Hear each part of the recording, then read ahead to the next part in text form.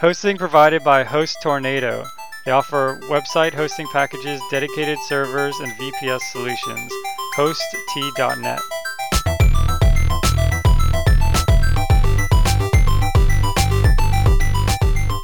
Programming Throwdown, Episode 24. Some JVM languages, Python, Clojure, and Scala. Take it away, Jason. Hey, how's it going, everybody? We're back. Longest episode title so far. yeah, that's what we're going for. We breaking records left and right. So yeah, we actually, I think it's been a little while since we did a programming language show because we had the mailbag and then we had the Hadoop framework, and so it's pretty cool. We're actually gonna cover 3 languages. Make up for it. And it hits you with sure 1, 2, 3 punch combo. Say what you want. But save judgment until the end. We have a question from Roger, actually out in the audience, that we wanted to kick off the show with. We have an audience? We have an audience.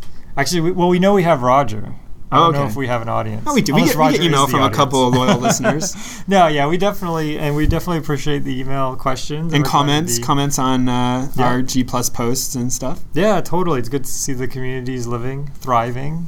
Thanks for checking out the books, too, and all that good stuff, and the tools of the show, and hope that we can keep, giving you guys some expert It must advice. be the new year. You sound very insightful, like you've been thinking about this or something. Yeah, I had that whole Christmas break to just kind of reflect and okay.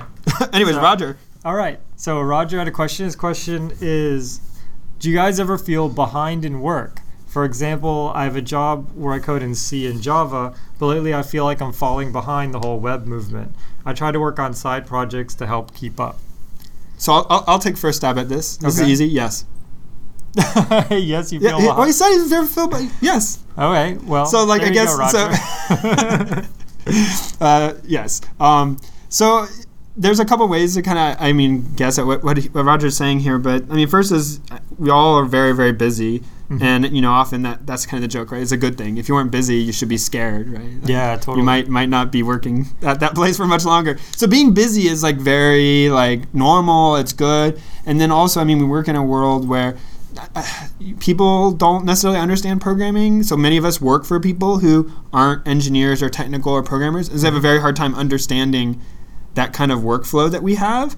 And then even if you do work for those people, software engineering is still relatively new, so this whole idea of estimating how much stuff should take and how many people to put on something, we're just still not really that good at. Yeah, and totally. so and everything is so new and different, and you don't know what obstacles you're going to run into. So often you find yourself overloaded at work. This is very common. Yeah, and a lot of people, feel like, oh, I'm coding in assembly for this Motorola chip to power a traffic light or something like that. It's I should be working on doing stuff in the web using some crazy high-level language and all these things, and big data. I'm hearing that's the latest thing and all that. And so, I think that there is something to be said for sort of just really diving deep into technology. Even if that technology isn't the latest, greatest thing, you could still have a lot of experience just on, something that you're working on now. And there's still a lot of value there, right? So you shouldn't worry so much about, oh, I'm not doing the latest thing, right, that I'm reading about in the news, because the latest thing will get old. Either the latest thing will get old or it will die, right? Neither of those two are very good. So, in general, that was deep. That was deep, Jason. But yeah, I think that his point, which is very salient too, is just to continue to do side projects and keep yourself up to date. But it's hard to find time with that. You have life, you have work, so you can be overwhelmed at work, like I was discussing, and just feel bad and then not have time for the other stuff. Or even the other way, Jason's interpretation of this, feeling behind in that you're not working on the latest and greatest. But for the most part, that's always going to be the case. Some companies kind of pick a thing and stick with it. Mm-hmm. And so even if you worked on that cutting edge company, working on that cutting edge thing, likely in 2, 3, 4, 5 years, that thing is now the mature, safe project that everybody's using, right? Yep. And you would have to this would be a dangerous thing if you always had to work on the cutting edge thing. So I do think it is important to have some level of side projects or reading or watching YouTube videos or trying to just learn new language, whatever it is, to try to stimulate that, keep your brain working and learning. Yeah, right now, at least from what I've been reading, Ruby on Rails is kind of the big buzzword, it's the hot. Dude, I think that was thing. like years ago. Well, what's the hot thing now? I think it's even passes like to Node.js, and then now even that's a year or two old, so it's even past that. Oh man, I'm falling behind. I think actually my side it's not exactly the same, right? But like the buzzwords keep it's always going to be something new. Yeah. And that I think I'm about moving. 3 to 5 years behind. Okay. I'm probably farther than that. I just know what they are. I have no idea how to do them. But yeah, knowing about the latest and greatest thing is good, and having that breadth is good, but it's not something to really worry about. And like Patrick said, but what if he's still programming in COBOL?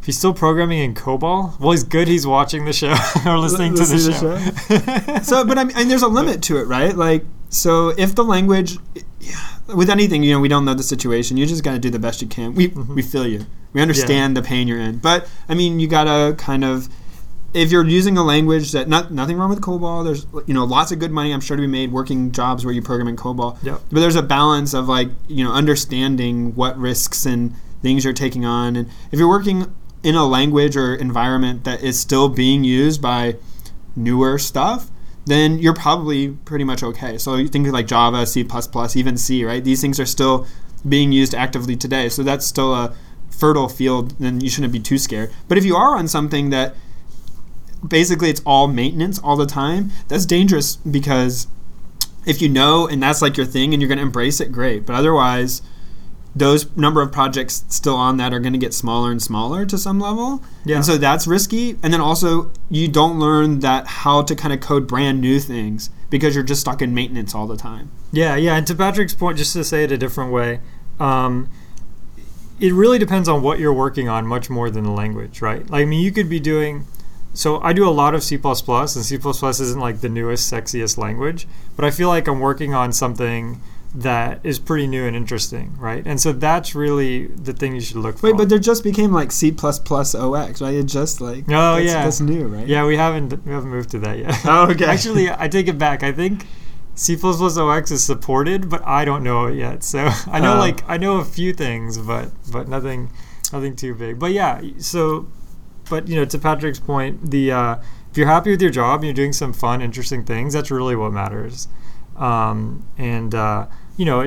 It's good that you're doing the side project so that if the job does get stale for you, you can go and you'll have the latest tech under your belt. So, moving on to our news, we last week was the Consumer Electronics Show. Mm-hmm. So we have a little bit of delay from when we record this to when we release it, but we feel like this discussion will still be interesting. Yeah. So there was a bunch of new products, things for you to spend all of that hard-earned money that you're making while writing in your programming languages. What are you going to spend them on in another year, right? So that's what that's what CES will show you. There's all sorts of new announcements, but I wanted to pick up on a couple because it kind of carries forward a thread that I guess has been in many of our shows and we've been interested in talking about with things like the new consoles and the Ouya and these kind of things, which there was some stuff about Ouya came out, but there was a couple of big name companies which aren't traditionally known for doing console or portable gaming stuff had announcements about that. And the first one is, this has been rumored for a long time, but Steam finally confirmed that they've been working closely with a hardware manufacturer to release what people have been calling the Steam Box. This is a hardware that will run Steam games. I guess one of them is called Piston. And I watched an interview with the guy from Steam, and he was saying that there's actually a whole family of products they have planned, and kind of like a whole change of things that they have envisioned. And some of it is pretty cool, some of it's kind of crazy and out there, but definitely sounds interesting because this is going to be a direct competitor to whatever the next Xbox and next PlayStation. Totally. I don't know, it'll already probably be surpassing the Wii U. I don't know how much of a competitor the Wii... No, I'm just kidding. I don't know anything about the Wii U. It already has twice the specs or whatever. It's going to be able to run... Steam's official version or their partnered version or I don't know if this will be maybe like Google does with the Android phones. They have like a Nexus. Maybe Steam will have kind of like, this is our current endorsed platform. Not a ton of details are out, but he said the Steam one is going to run Linux and it's going to run all the current Steam games. So like if you have Steam, nice. They have to introduce this big screen mode. Oh yeah, I've seen that. Yeah. So you'll be able to hook it up to your TV and run it. And then they're really focusing, he said, on doing some really awesome peripherals. So controllers and stuff that have really low latency. Guitar for Guitar No, Hero I don't think like that. So you're actually kind of saying the new thing is to move into for the Wii U and Kinect and the PlayStation Move, right? All these things, like he said, those are, if you think about it, really low bandwidth input to the system. Mm-hmm. So you have to wiggle your arms around or do a dance, but it's really hard, especially if you're trying to do precise movements. He's like, so that, like, why worry about that? Like, he kind of call that stuff a fad. Ah, I see. And so he's saying he wants to make like a, wireless control that's like really, really low latency and really precise and just, works really well. And so it makes me think the console era is going to die. I mean, like, why would PlayStation make a PS4 when they have to compete with Steam, which gets all the PC users? But maybe I'm thinking we're going to more a hybrid approach. Right, so because this is a console. Yeah, it is. It's a box you buy. You don't build, right? Yeah, you don't go to Dell and run Windows. I mean, for the most part, there's going to be someone controlling pretty much the end-to-end kind of stuff on it. Yeah, which is the nature of the console, right? Yeah, I guess it's true. The only difference between a console and a PC is that a PC has different expectations for the user. Like, you're expected to upgrade the OS and things like that. But I mean, this thing, which really blurs the lines. I mean, if they have their own OS that they keep up to date and things like that, and you just play the games on it, then and you don't have root access or whatever, then I guess it's technically a console, even though it runs effectively like Linux. So. Yeah, so it'll be interesting to see. So there's going to be interesting times, but I thought it was kind of cool. And he also had some comments about biometrics as inputs. And so I started kind of like speculating with some friends, like what kind of stuff. And one thing I thought of, so you have to let me know what you think about this. So they have this idea of the galvanic skin response. So this is the conductivity of your skin. So it changes in response to stress. Okay. So if you do a lie detector test, I've never done a lie detector test, but one of the things they measure is this thing. So it's known, like, if you get stressed out, I guess your skin starts to kind of sweat, and so salt is conductive, so your skin becomes more conductive. Something like that. I have no idea. This is kind of like, I probably got this completely wrong. That makes sense, yeah. But so if you could measure how stressed somebody was, think about, like, just cool things. So we started with this, and, like, what kind of cool game ideas? So we thought of one was, if you had, like, a horror game, and if you got too stressed, right, then essentially you would, like, you would lose. So you had to, like, do really, like cutting wires on a bomb. But, like, if you got too stressed and nervous about it, the bomb would just blow up. Yeah. Right? So, okay, maybe that sounds kind of cheesy. It's like the staring contest. You do the staring contest, and this is from Conan O'Brien. There's a skit he did with Andy, the co-host, where they would stare at each other, and then, like, crazy things would happen behind Conan's head where he couldn't see it, but the other guy could. And, like, people would run out half naked and all this stuff, and then eventually the guy would lose because something so crazy would happen, Okay. You could totally do this. Like, you stare at the screen, it just shows you more and more crazy. Then it shows you Gundam style, and you're like, oh! Hands get really sweaty. Okay. But also interesting would be, even as, like, of course with user disclosure or whatever, but it'd be interesting if you're even just testing a game to see what parts are making people most stressed, so you could optimize it. Or even the game could learn what stresses you the most, like a guy popping around a corner, or like a really huge, lumbering guy down the hall. Slow zombies or fast zombies? Which ones really get to you? And then the game could kind of almost, like, tailor itself to what you're most scared or least scared. Like, you're really stressed, so it stops doing those things because it's trying to be a pleasant experience. Yeah, that's pretty cool. I don't know. It's like, I don't know. My head was spinning, but that was one crazy conversation we had. That's totally awesome. So this other article is on the NVIDIA Portable.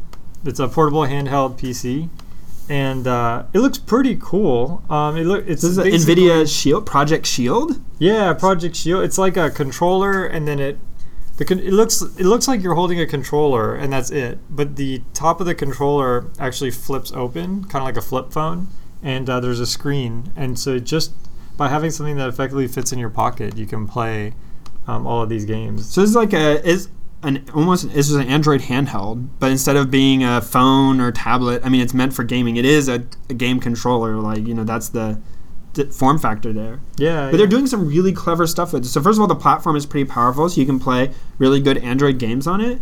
But then they introduced, related to this, this concept of streaming the games from your PC. So you could have a PC in my house, like upstairs, running, and they also talked about Steam games. And you can actually, your input would go to that thing, and then go to that computer, and then that computer would also stream the video back to your device if you had the right video It's kind card of like for that it. cloud.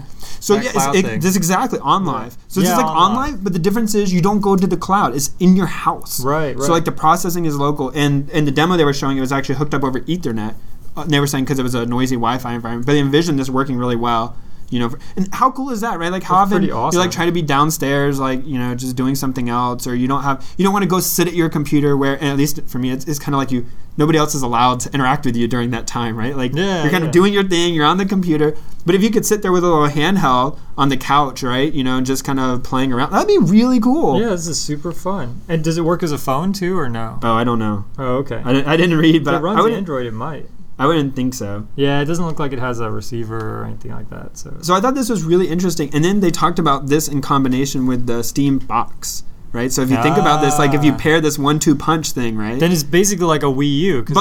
But I actually want both of them, as opposed to the Wii U I have no desire to own. Yeah, exactly. This is pretty awesome. So I mean and then even from this wireless device, if NVIDIA did this well, right?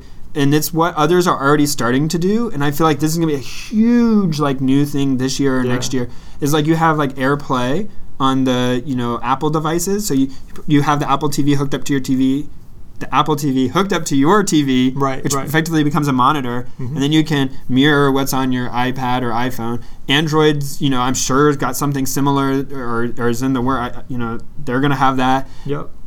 This gets to almost the same thing, right? If you have this controller and some stick that I can plug into my TV, and then all my devices can talk to it, I don't know. It'd be totally awesome, yeah. This actually makes me excited. I would love versus to the have... Wii U. The other thing, too, is I would love to have, like, party games where just people could come over and bring their controller, and you could just do, like... Because this controller actually has a screen, so you could do things like...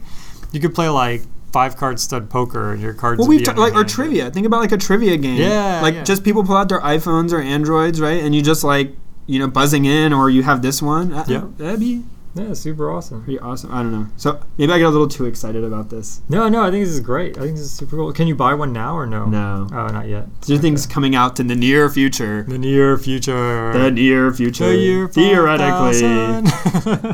So, okay. Last article is NASA pays $17.8 million for an inflatable International Space Station expansion. This is like something straight out of science fiction book. So I was telling a coworker about this Bigelow Airspace. Mm-hmm. This is a guy who owned a hotel chain, and he has like a whole company, kind of like you hear about Elon Musk and SpaceX about getting stuff to space, like building space rockets. This guy's essentially the same thing, but he wants to build space hotels. So he has this concept of the like Kevlar and carbon fiber, or whatever, these flexible fabrics. You pack them down, you send them up into space, and then you inflate them with air tanks or whatever, and then it becomes a habitable environment. So it's small, and then you don't have to pay all this, because in space you don't have the same requirements as a building on Earth, the way gravity works and stuff. Right. So you can design the assumptions very differently. And now NASA apparently wants to so the full details aren't out yet. They don't come out till tomorrow. Oh, okay. But people are speculating like a storage unit for the space station. So they'll send this up and then attach it. That's crazy, this is right? Totally awesome. I mean, it's a great idea, right? The only thing is, how do you get that much oxygen up there? I guess you have to make many trips. Well, I'm not a space engineer. I'm not a rocket scientist. I only play one on this podcast. But I would think like you could compress it fairly well. So the oxygen itself probably doesn't weigh that much. Gotcha. Or the air mixture doesn't weigh that much. So you can compress it to a very high PSI. Store it in, essentially a tank. Like a liquid form or something. Well, I mean, even just to think like a scuba tank, right? Like if you were to expand, I don't know how pressurized a scuba tank is, but if you took a scuba tank that was just, I'm assuming, pretty pressurized, and you expanded it to normal, Earth air pressure, it probably is much, much larger volume. Yeah, that makes sense. So here we are speculating about stuff. This is totally we should probably awesome. know this before we talk about these things. Well, nobody knows. It's not out yet. We'll have to find out tomorrow. So stay tuned. But how cool is that? Like, I mean, so for you, was like space a big thing growing up? Like, were you into like rockets and like thinking about being an astronaut? No, I never. I actually I don't know, maybe my parents are wacky, but we used to go to like medieval fairs and things like that. It's like, so you wanted to be a knight, not an astronaut? Yeah, if you had to choose. Yeah, really? I didn't actually want to be either. I felt like both were pretty dangerous, but But yeah, I never got into the space thing. But I can appreciate it. I mean, I think something like this seems really cool. The fact that you bring up a suitcase. So I have a question for you. Would you go to space? Space station. I would totally go to space. I would. Like, how much personal sacrifice would you do to go to space? Oh, wow. So, like, let's say, you know, people, we were having this conversation. So I was like, I would go to, like, I think it'd be really cool to go to space. I wouldn't, you know, spend the amount of money they're talking about. I don't have that much money to spend to kind of go up to space. But if it became cheap enough, like, you know, a vacation, like I would take now, kind of cost to go, sure, I'd go. Yeah. But other people are saying, no, I would, like, there's no way.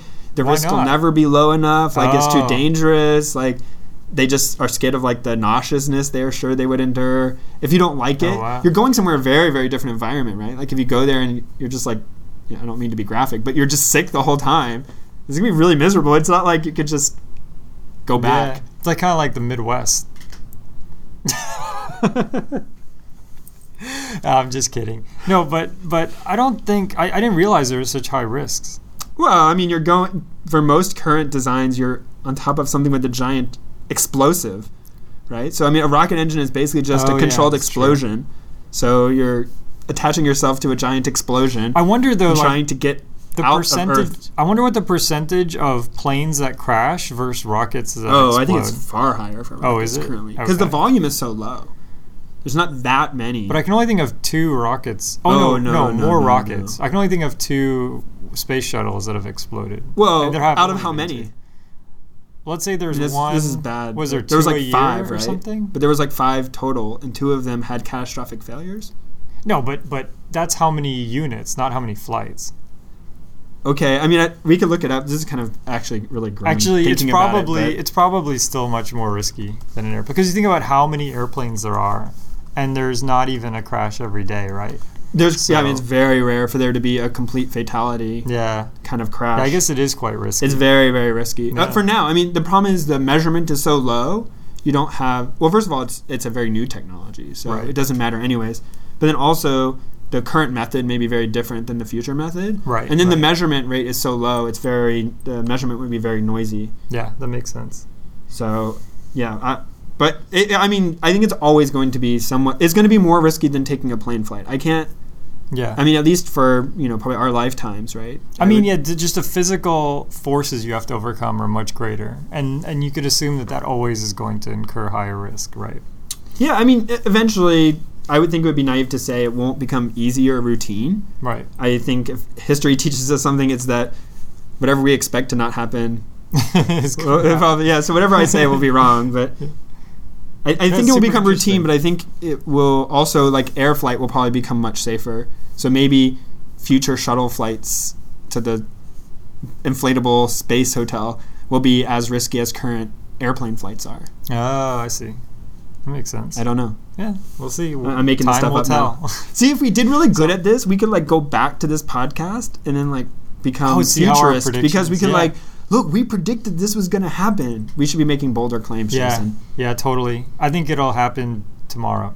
Wow. No, actually, good question. Okay, do you think there will be humans in space, like, commercially in 5 years? I say 5 years. I say 2. You say 2 years? Yeah. Let's just say less than 5. If it's less than 5, you win. So you got to say how many... I don't know. Okay. But you said it very vague. It's got to be very specific, right? How many man days will humans be in space in 5 years? Okay. Will it be greater or less than 10,000? How many man days? So number of men or women times the number of total days. I'll put it to you this way. Okay. I think 1% of the population will have gone into space for a vacation that number's far longer. A year. And I think that is going to be 5 years. Oh, really? That's really aggressive. Oh, okay. So I was just thinking you meant, like, you could commercially, like, right now, if you wanted to buy your way into space, it kind of exists, but I mean, it's not really commercial. I mean, it's custom. Oh, you got to go on the Soyuz rocket. Hey, you don't think it would take 5 years to? That's what I was saying. 2 years. 2 years, basically, for very rich people to be able to buy a ticket to space. Oh, but you're thinking it's going to take much longer. But I think, I would say it's probably going to. Yeah, it's like the greater than 50% of the population has access to, or to your case, 1% of humans will have recreationally traveled to space. You think that number is more than 5 years Yeah, out? I think that's Oh, more than 5 years. all right. Well, because also, I mean, there's a lot of people on our, on the world who, don't have a car, don't have access to clean running water, right? So like, you got to already Yeah. those people in 5 years. I mean, they're going to go from that to recreational space flight. Yeah. Wow, this I guess- episode is really like, oh man, I feel really I guess I bad didn't now. think about all of the people in the world. I was only thinking about like the subset of people who were candidate, like who would want to go into space. Well, you don't think those people want to go to space? I'm You don't sure think they do look wanna up at go the to stars space. and wish like, oh, I wish I could go there? Wow, this I guess- is really off topic now. Anyways, we'll have to come back to that. Okay, But- let us know if you find this interesting, or tell us to shut up and keep to our claimed expertise. Yeah. So anyway, speaking of our claimed expertise, it is the tool of the show. Of the show. Show. So my tool of the show is something that I think is pretty freaking cool. It's a Ripple emulator. It's actually not a Ripple emulator, but it's called Ripple Emulator. And what it I'm is, confused. it is it's pretty cool. It's an extension for Chrome, and you put it, you attach it, and it puts a button in the top right of your Chrome browser. And then you click the button, and you can actually simulate what the site looks like under different phones. Ah. Yeah, so you can click it and say BlackBerry, and it'll show you what your site looks I like. thought I was going to if be you able to had drop a BlackBerry. stone in a pond And you just and watch the ripples. the whole website I'm would very just ripple confused. outwards. Yes, okay. But it's pretty cool. This seems more see- useful. Yeah, it actually uses like the emulators of the devices and things like that. And, How fast is it? Is it pretty fast? It's pretty fast. It's it's I haven't tried it on dynamic content. I've only tried it on static web pages, but it feels very responsive. Have you tested for accuracy? Like, take a device you own and like compare? Like, No, I haven't done that either. So, but sorry, I didn't mean to deflate your balloon, dude.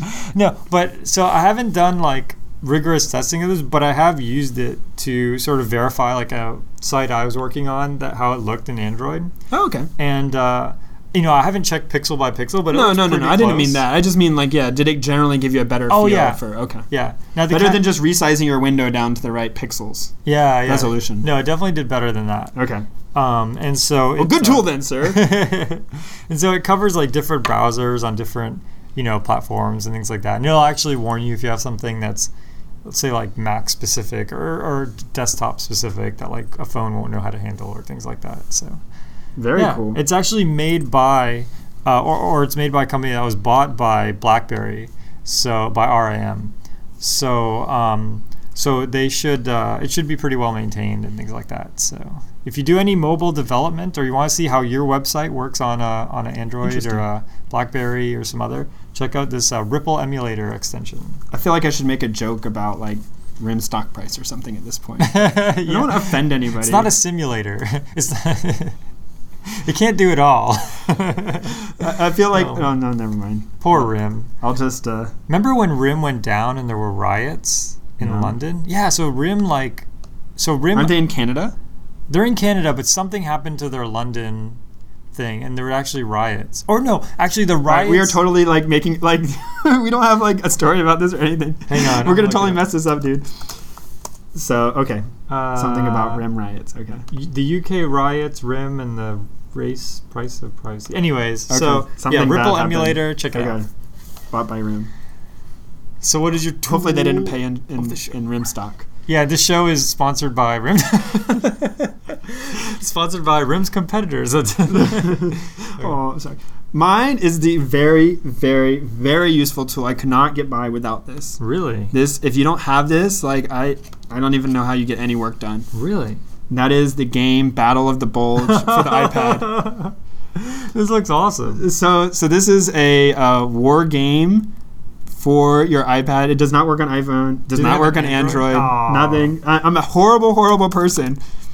Supposedly, I guess one is in the works. Oh, okay. But yeah, so this is a really, really, really awesome game. It's kind of like strikes an awesome balance between like a true war game. If you ever play like a real like war game with all the little Axis and cardboard. allies. No. Like Oh. I don't like what is the name of that company that does all them? Oh, I can't think of the Avalon Hill. with all the little cardboard Oh, squares yeah. and the hex maps and like Yeah, a yeah. book that's like 50 pages thick. Yep. Like, okay, if you ever play one of, I never actually managed to play one of those, but I've seen them. people playing them, yeah. And then like Risk or Axis and Allies, which is kind of similar. This kind of like strikes a balance in between. So the nice thing is the computer handles a lot of the accounting, bookkeeping for you. They threw a lot of like really thematic elements into it. But yeah, it's like you can sit down and lose really easily. Like, you know, it's really fun to just drag the guys around and then completely you lose because the game is really hard and I've never won, not even once. Oh, man. I got a tie once. But it's actually really fun. And I've kind of always wanted to like imagine myself as being like an awesome strategy war game person. But I kind of find out like I'm pretty Commander-in-Chief. terrible Oh. at like strategy. Even like you ever play like the turn-based games like Final Fantasy Tactics or like any or of these styles. Advance Wars. Yeah, or Advanced. I'm terrible at all of those games. Like I really like envision myself as like this awesome like game guy and like really good strategy.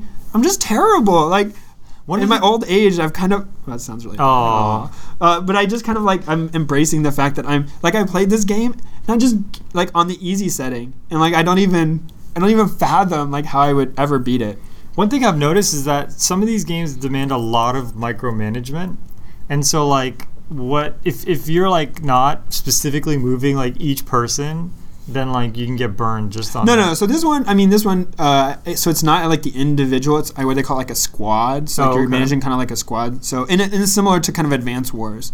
Is about the same level of. People don't even know what we're talking about. That's okay. So you're kind of moving the people around. And then there's like very complicated like conditions, and I think that's what I'm not accounting for. Like, this is like an elite squad, but he's attacking somebody like in a forest. So like he's got a defensive bonus for being in a forest, and I've only played like 5 or 6 times, but I haven't yet gotten to that like, I need to move my guy to the right to be on top of the hill so I can attack down onto the people as opposed to just attacking them straight and just like watching my people die. So it's kind of interesting if you have an iPad. Me never to go to war with you as the commander. Yes, you should not let me direct your war. I would not do well, according to my previous experiences. Anyways, we'll just train everybody to be hackers, and we'll just do it from the safety of our desks. Yeah, exactly.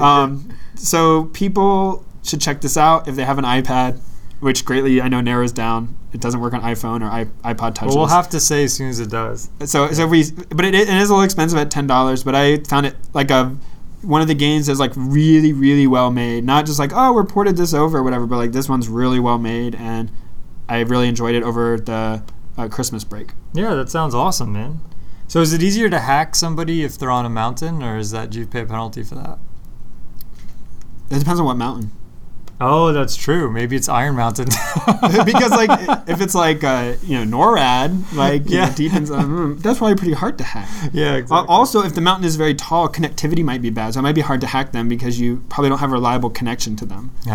You just reminded me of something. Speaking of connections, sorry, that was a joke for everybody playing along at home. So somebody at work who's a hardware engineer happens to sit next to me. My phone kept going off. And I would leave my phone when I would like go to a restroom or a meeting or something, and my phone would go off, and he's getting annoyed with it. He took those the things that like if you buy a GPU or you buy a hard drive, it comes in the static bag, conductive bag. He took like 4 of those, and he put one inside the other, and then he put my phone in that.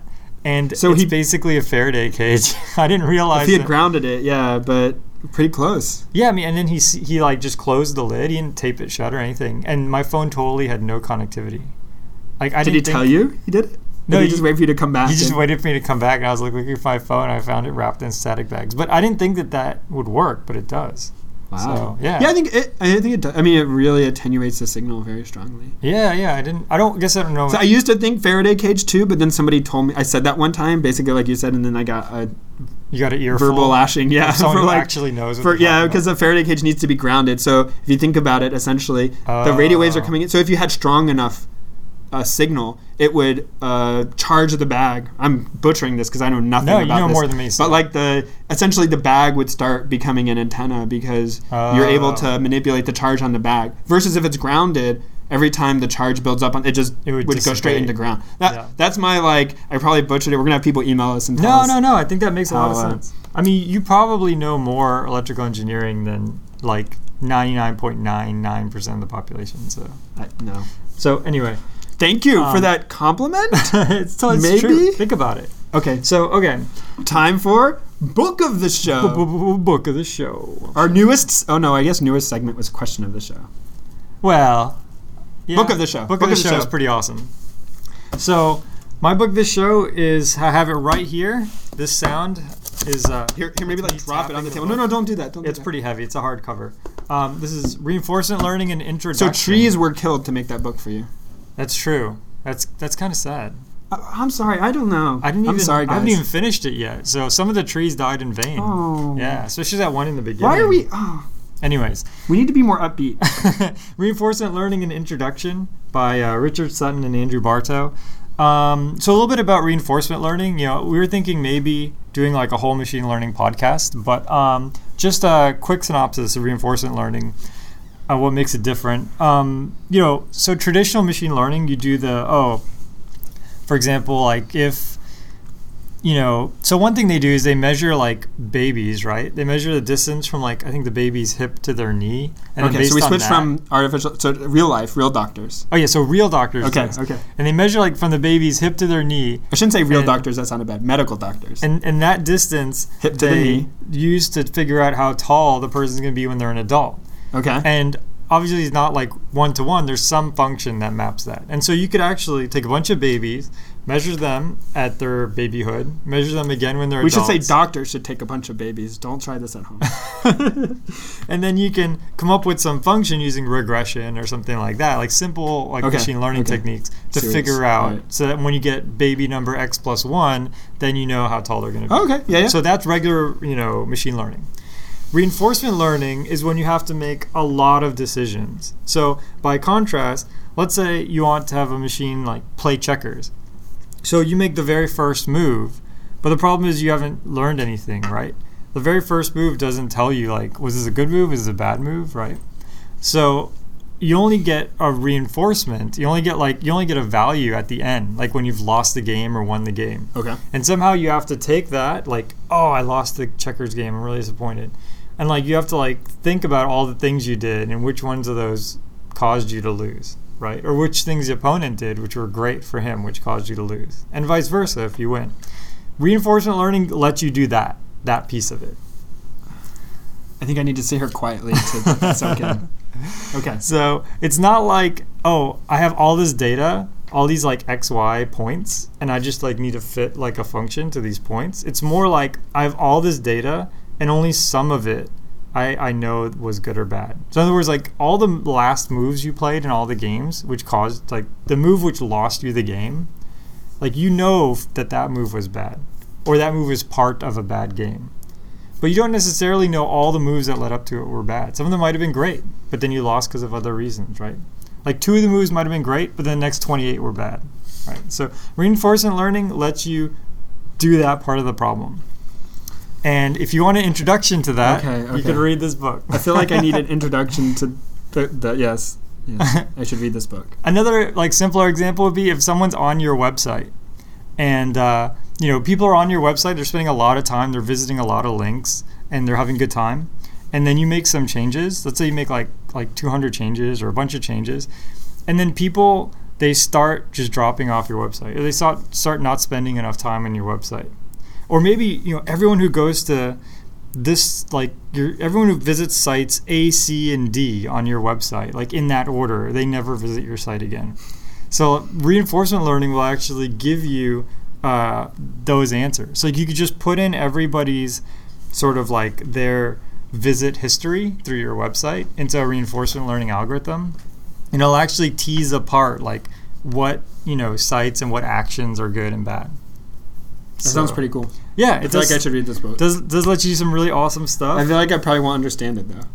No, this is an introduction. Okay, so but I've been told that before. Patrick's skeptical. No, so I actually, this is one of the first books I read, and So in if machine somebody, learning. so take me for an example. I've done very, very little, you know, artificial intelligence. Could I read the does it contain? Do I need to know like previous artificial intelligence to No, read this you can book? totally. So this just is my start first with this artificial guy. intelligence book. Yep.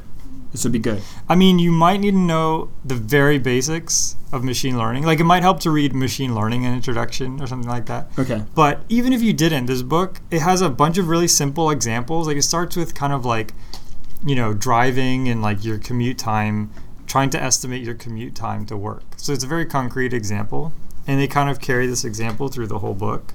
And I think it starts off with you don't need a lot of knowledge. So is it written in domain language or normal language? Like, in other words, can I read it even if I don't fully get all the concepts? Will I still learn stuff out of it? Oh, yeah, or, okay, totally. Okay. Yeah. I mean, it has a few equations in it, but it's not too math heavy. Okay. And it doesn't try to teach me through the equations. Right. Okay. I don't. Totally. Books like that, I have trouble reading books like that. I just don't. I need to like have the concept told to me, like in plain words. Yep. It does words as pictures, and they have the first couple of chapters are available online for free. Ooh. So Maybe I you should can start with that. An introduction to the introduction. Yeah, exactly. Does this book have an introduction?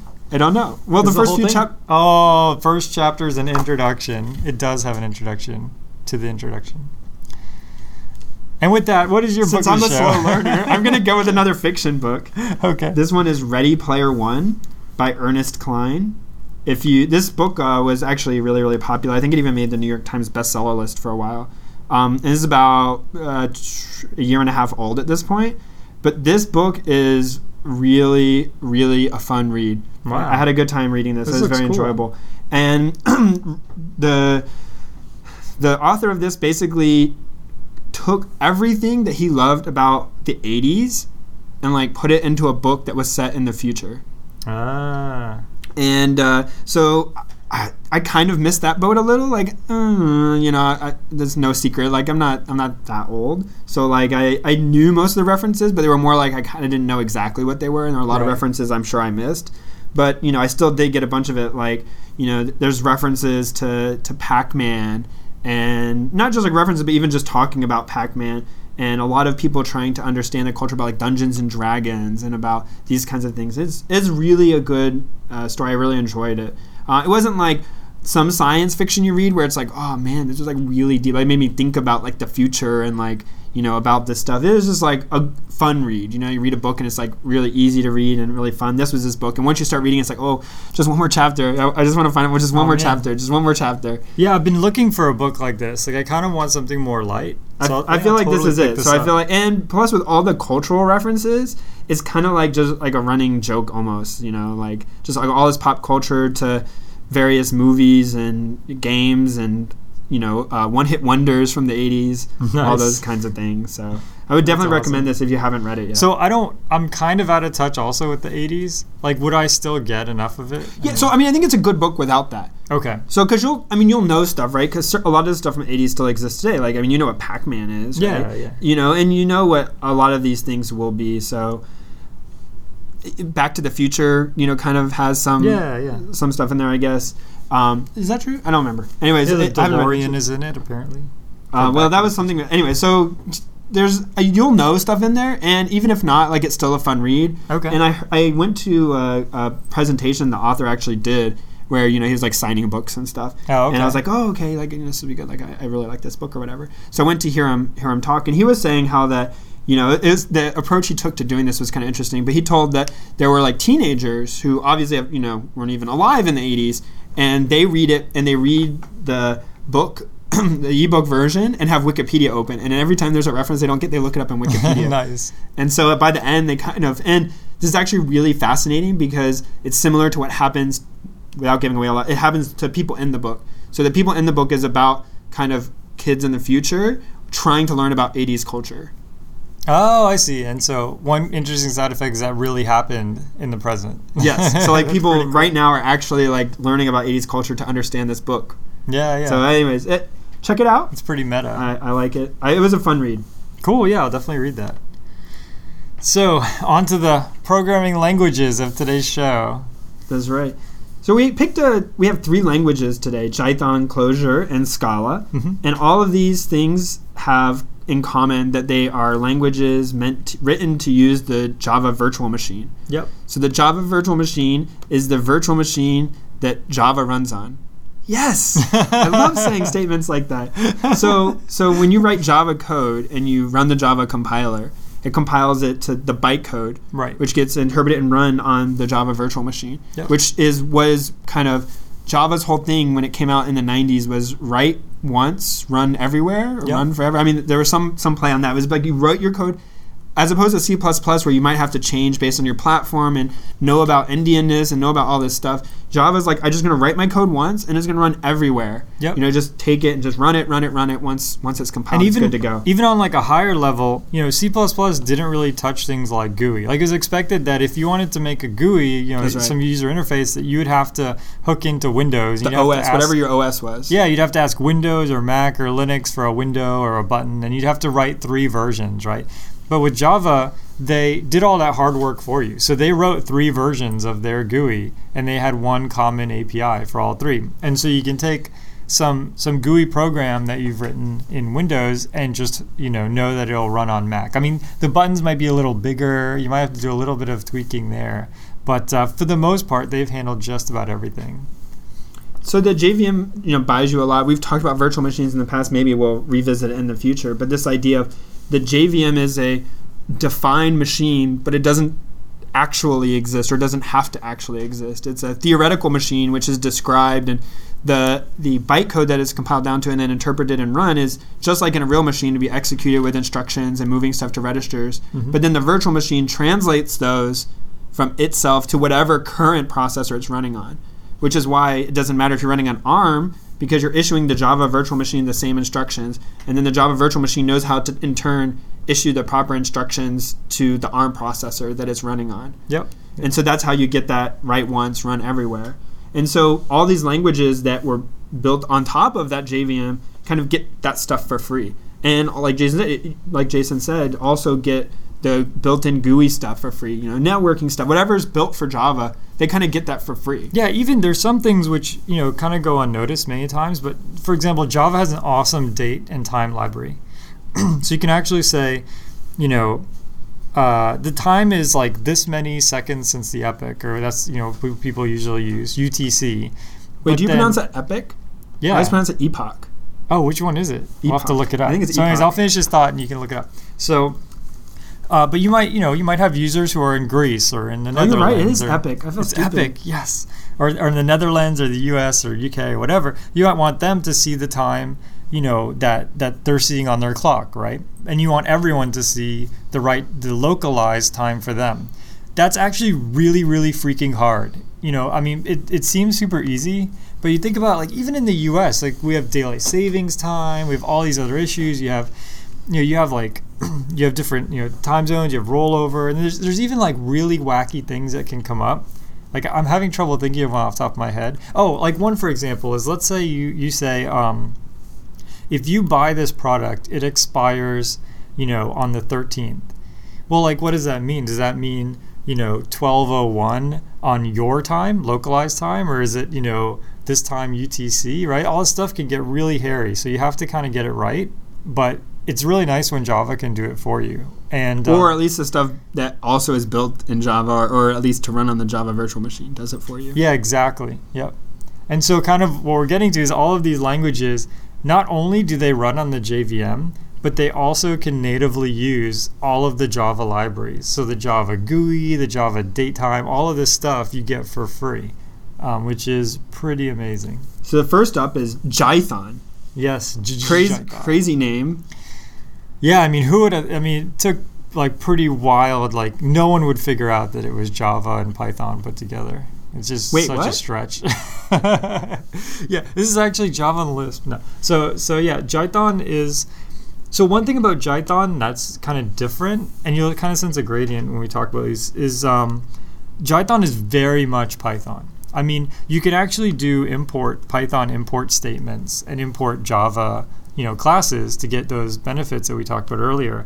But for the most part, you're writing Python, and many people use many people compile regular Python scripts with Jython. So they just write regular Python scripts, and for whatever reasons, platforms, whatever, they'd rather run them on the JVM than using the Python equivalent. Right. Like, imagine if, you're on ARM. Well, maybe I'm not sure if the Python, virtual machine compiles on ARM, but let's say you're on some crazy new architecture. You're a hardware engineer. You made this new processor that's totally wild. And your first step was to port the JVM? Of course. Okay. It's like what you do right after you get main running on it. Step 1, MAME. Step 2, JVM. I thought step 1 3, was Prophet. Doom. Everybody always makes Doom run on everything. Well, yeah, actually, yeah, if you get SDL running, which Okay. is the thing that MAME is built on, you Okay. get Doom for free. Ah. Because Doom is also built on SDL. I need to Actually, a reprioritize new my version life. of it. Actually, I have a friend who's working on getting SDL on the Boxy, a rooted Boxy. Okay. So, anyways, we digress. So, you get and the other thing is optimization. Like, Guido is a super smart guy. He did a lot of cool stuff, but he probably, and his team and people who work on the Python VM probably don't have the resources as the people who work on the Java VM. Oh. So the Java VM has just had crazy, and there's also a ton of research and literature on things that people have done with the Java VM to make it, a little bit better. There's many different implementations of it.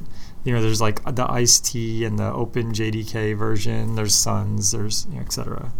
Well, that's a good point. Yes, there are multiple JVMs as well. Yep. Yep. So that's a good point. I think we talked about that before. But Yeah. Anybody who writes this layer to basically expose on the one hand an interface for the Java virtual machine spec, and then on the other side runs on whatever architecture, essentially can do their own JVM, pending all the proper licensing agreements, whatever. Oh, yeah, there's all doing, sorts of whatever that policy issues. because Java is partially, sort of, kind of open sourced, I guess, right? Mm-hmm. So there's all sorts of controversy and court cases, and we're not lawyers, so we won't say any of that. But No, we're not lawyer cats. But the other thing is, a lot of mobile, like Android, runs on Java. So in theory, Android can run Jython, Clojure, and Scala. I mean, I haven't tried I know for it. a fact it runs Scala. Oh, we'll really? talk about that in a little bit. Oh, okay.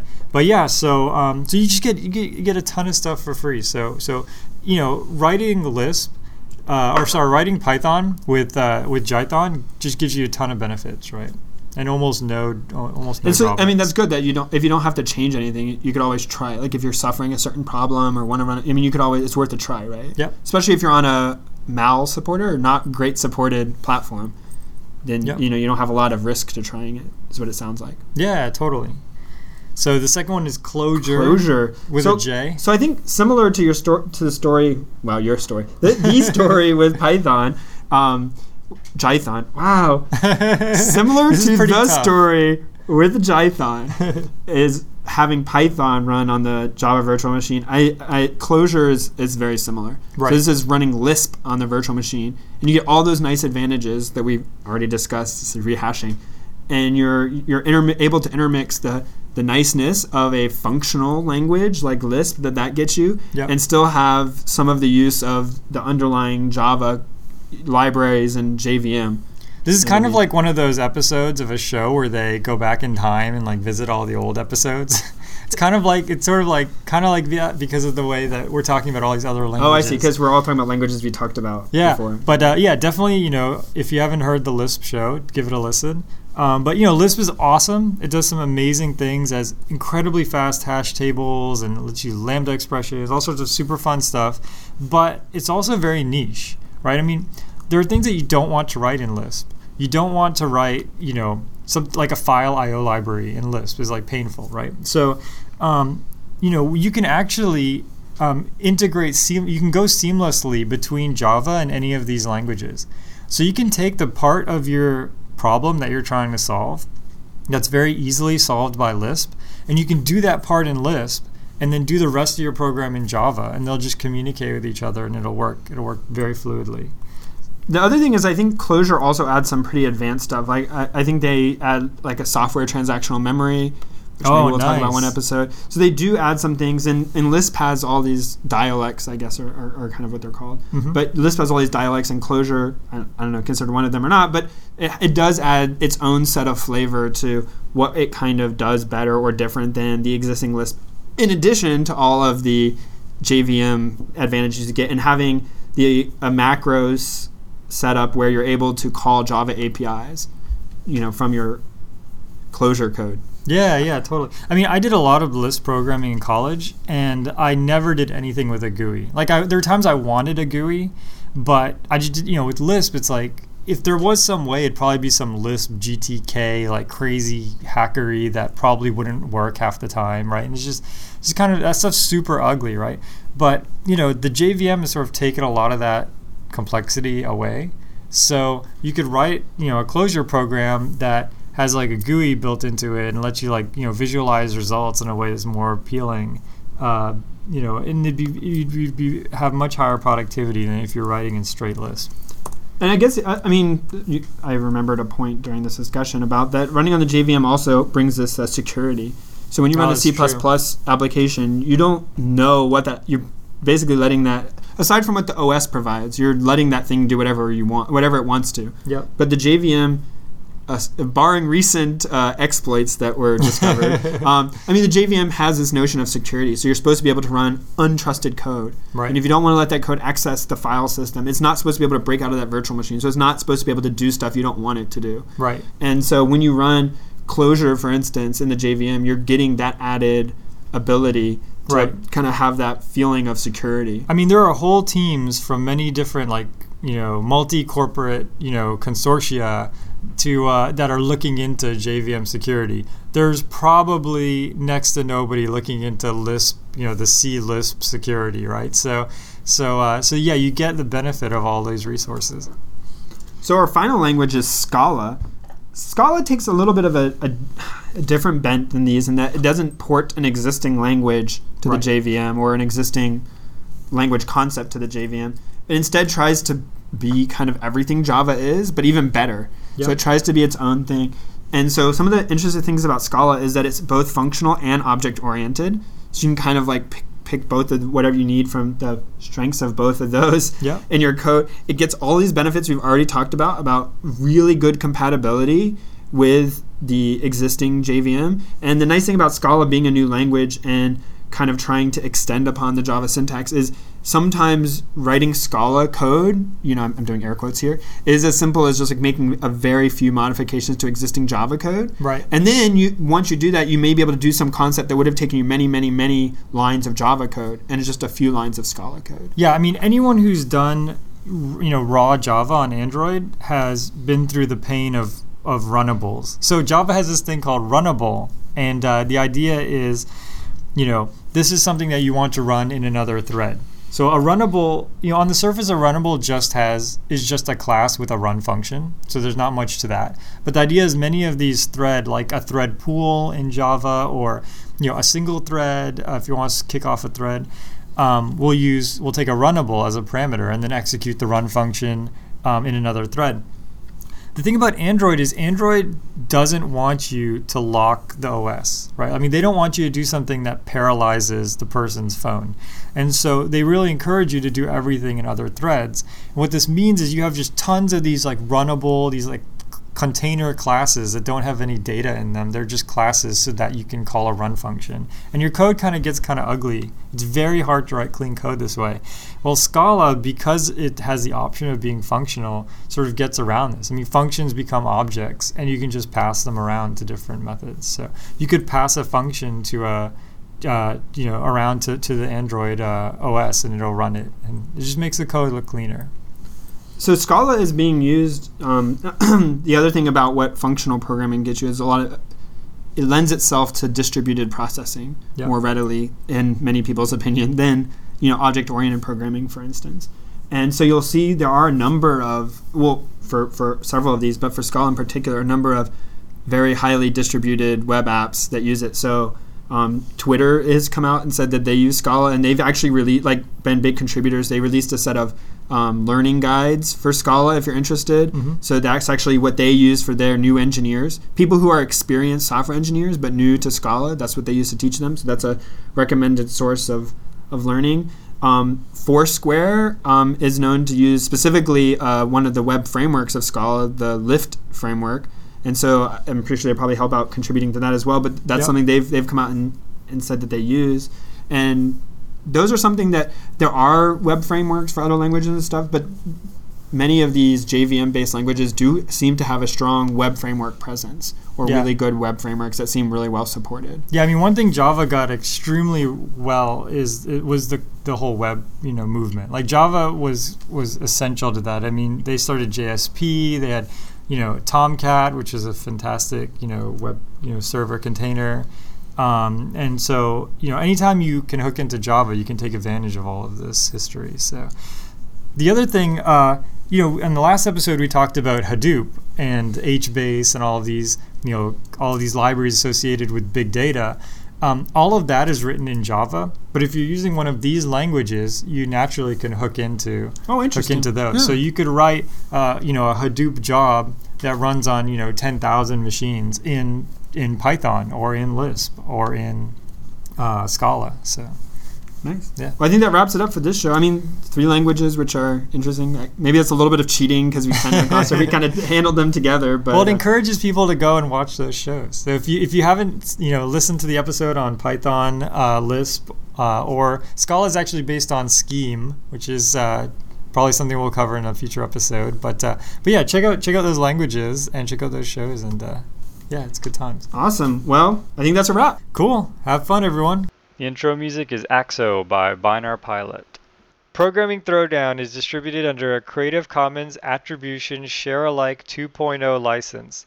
You're free to share, copy, distribute, transmit the work, to remix, adapt the work, but you must provide attribution to Patrick and I, and share alike in kind.